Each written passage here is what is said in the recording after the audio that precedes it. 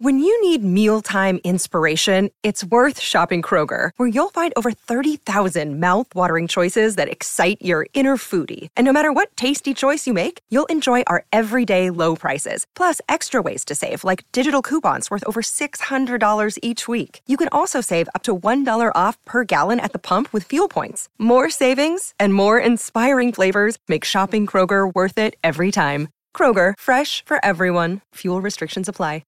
So, English Premier League football after two. One man who'll be thrilled that Liverpool are top of the table is my next guest. We have him on the program every week. I think he is, when it comes to cricket, one of the finest and most articulate and distinguished gentlemen in the game. His name is Garth Gallaway. Garth, welcome. G'day, yeah, Mark. Thank you for that. And isn't it great news? We're back where we belong. Eh? Yeah, it is. Look, I'm not even sure we're necessarily quite the finished product yet. I still think we're probably a couple of players away from being a great side. But the nature of the English Premier League, man, I mean, anybody can win at the moment. I think Manchester City will ultimately end up losing a lot of points for financial irregularities. But hey, it is nice coming up to Christmas to be top of the table. It's fantastic. There's an awful lot of football on at the moment, doesn't it? I've just been watching highlights packages, and gee, it's a good product, that Premier League. I just love it. And the commentaries are such high class. The comments people are wonderful. It's all about the game for me. And those people are just quietly telling us about the game and what's going on. They're very astute analysts. Love it. Yeah, but what they also do too, everything is about the fan, isn't it? Everything is directed at the fans. Yeah. You sit down, you listen to the managers, it's about the fans. You see the players celebrating, it's about the fans. When a player leaves the field, they're acknowledging the fans. When the players leave the field collectively, they acknowledge the fans. And it's something here in New Zealand, it's a model we need to move towards. I'm not sure whether we've ever quite been there, but rugby in particular have actually got to start taking it back to the fan. That'd be a great thing. And I think also when I was reading an article today about slow over rates. There's an article in the Sunday Times about slow over rates in Test cricket, and thinking about and deploring just how poor things have got. And I think we talked about that first session in the first Test, where half the overs were bowled by spin bowlers, and I think New Zealand bowled 25 overs in that first session. Who is the onus on? Is it on the umpires to keep them moving? The onus is on the players really, and the coaches and so on, to get the players moving and to bowl those 90 overs in the required time, not to have the extra half hour every day, and often that's not even long enough. So you're quite right. If you're thinking about the fans, then you'd be bowling your 90 overs within the required time and giving them value for money. Yeah, I mean, I'm all for players' associations, but I think it's almost too powerful. I think a lot of these players' associations have too much power now. You're basically a trade union. You sign a professional contract at 18 and you're the one dictating terms. And yeah, I just think the commercial realities you've got to understand, without the fan base, you actually have nothing. And I think we're seeing crowds diminish here in New Zealand. Population is a big thing, clearly. But nobody still seems to put their hand up and actually want to address it. Nobody can still see it. It's like, man, it's all about service, surely. Well, we've been talking about it for years, as you'll know, on radio, just watching time after time after time, sides not bowling those overs and the run rates, the over rates reducing and reducing and reducing. And, Australia missed a World Cup final. They were supposed to play in that series against us when we beat India in England to win the World Test Championship. And they missed that due to slow over rates, So that was a decent penalty and a pretty severe sanction. But I think they've got to monitor it more closely on a daily basis. Mm. And the onus, as I say, Mark, really has to be on coaches and players to say this is what the public expect of us, and not have to be pushed along by the officials. They really do. They spend far too much time mucking around, and it's to the detriment of the game, unquestionably. Garth Gallaway, my guest on the program. Garth, want to talk about the second test. We got the job done. Bangladesh had reduced us to 69 for 6, but Philip Santner rescued it, and we got home in that run chase of 137. I see Southee's come out and called it the worst pitch he's ever played on, said that it started to turn square after the first 30 minutes. Sum up the second test for us. One of the great test results for New Zealand, or was it, with the nature of the pitch, just a little bit of a lottery and it could have gone either way, and really it came down to a little bit of luck more than anything? Oh, it was certainly a lottery. I think it was a good toss for New Zealand to lose. and for Bangladesh to bat first. The ball moved around quite early on. Mind you, it moved around throughout the entire test, really. But I thought that New Zealand did pretty well. They hung in there, and they fought pretty hard, as this team tends to do from time to time. I mean, I think, to go back to the first test, they'll be really kicking themselves for starting slowly and losing that test. They were very poor in that second innings, and it cost them. And, again, it's not too dissimilar to when they played Bangladesh at home and lost the first test last year. You've got to start hard and start well and make sure that you don't get yourselves into those positions. So it was a good fight last night. I think the development of Phillips, a fabulous test for him. He has to be part of this test team now. I'm sure of it. He's only played 3 tests. In his first test against Australia, he got 52 and naught. The test in Sydney in 2020 when New Zealand were really struggling. But he just looks to me to be a mercurial sort of player who has, he's gutsy. He's not going to throw his wicket away particularly. And I thought his batting in those conditions was exceptionally good and extremely well aided by Santner as well, who also, had a reasonable spell with the ball. But those conditions so suitable for spin bowlers, weren't they? So putting this test victory in context, first time I think we've won a test in 15 years in Bangladesh. I mean, is it? Should we be jumping up and down? Should we be celebrating this, or have Bangladesh not really earned that right just yet, and we should still be just disappointed the fact that we didn't win the series 2-0? I think we should be disappointed we didn't win the series 2-0 or at least 1-0, if that first match could have been drawn or whatever. But no, I don't think we should be, we should be pleased that they've won and shown character and fought back in very difficult conditions. So that's the first thing. They deserve real credit when they could have thrown that game away as well. And as I say, they fight hard and they show character, and that's to their credit. But no, I don't think you come away from this series feeling that it's a satisfactory outcome for a New Zealand side. Again, if we look at the top sort of 3 or 4 teams in Test cricket, we see Australia, India. I always think England, with Anderson and Broad in the last few years have been pretty compelling as well. We're not really competing with those sides. And, for us, if we want to be in that top 4 or so, or top 5, we have to be much more compelling in a series like this. So I feel, it's a bare pass mark, really. And I suppose still lots of question marks over who's going to play over here against South Africa and how we're going to perform against Australia later in the summer. Yeah, and I do want to move on to that, but just going back to Bangladesh though, but should we be celebrating the fact that Bangladesh are starting to come of age, and we want depth in international cricket. We had it with Zimbabwe to a degree in the 1990s, then clearly political turmoil probably cancelled that. We've got a West Indian team who seem to be good in the short form, no longer good in the 5-day form. But Bangladesh, maybe at home, are a difficult side, and therefore, there is another team we can add to the list in terms of legitimate challenges. Well, in Bangladesh you can, I think. Bear in mind though that Bangladesh have only won series in Test cricket against Zimbabwe, a very weak Zimbabwe side, and they've beaten them on a number of occasions.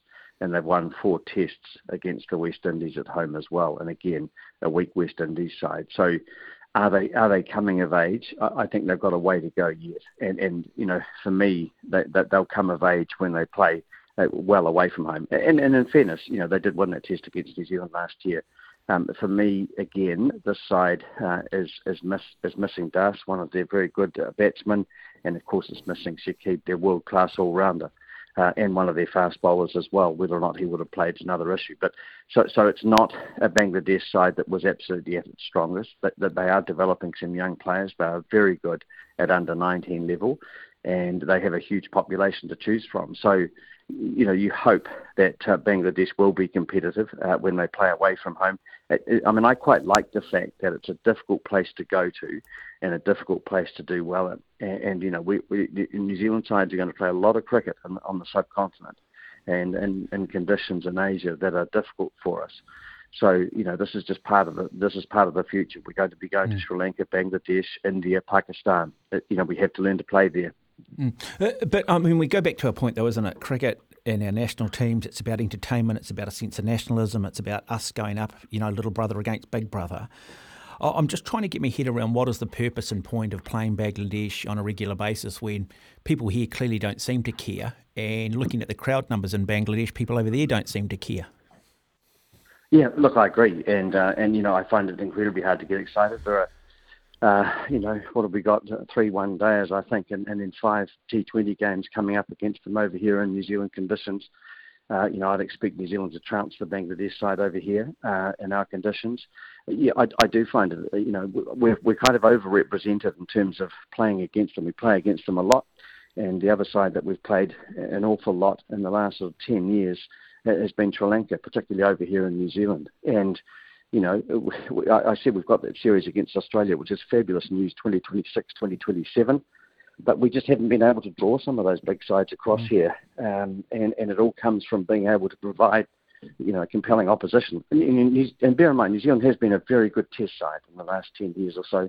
They've done extremely well. The question for me is are they going to keep that going in the immediate future? And I think we've got problems. Okay, Garth. We've talked about Glenn Phillips, and you believe, and I think a lot of people believe, the need for him to be in this Blackcaps test lineup going forward. A big call too for Ravindra off the back of what he did at the World Cup, and can he carry that form into red ball cricket?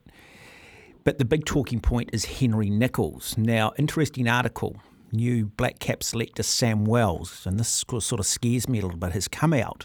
And I'll quote what he said. He believes he's pretty much as good as any, should be included in the discussion with our great batsmen or great cricketers of recent times. He says Henry is up there with some of our greats of the game in terms of run scoring, Wells said. He seems to attract this criticism. He's playing with some of the greats of the modern era for New Zealand. When you look at some of the other guys' averages, in 56 tests, Nicholls has accumulated 2,970 runs at an average of 37.59 with 9 centuries and 12 50s. If you look at past teams, and they had a batsman with Henry Nicholls' record, he would be one of our best players, and it is a very good record. His form has been up and down a little bit, but obviously he scored a double hundred a couple of tests ago. He's got 9 test centuries, which is as many as Stephen Fleming scored in his 111 tests. What do you make of those comments? And does that suggest to you that Henry Nicholls is locked in and that these people are sort of cherry-picking the statistics perhaps a bit? First things first, Sam Wells as a selector, I think it's fantastic that he's talking.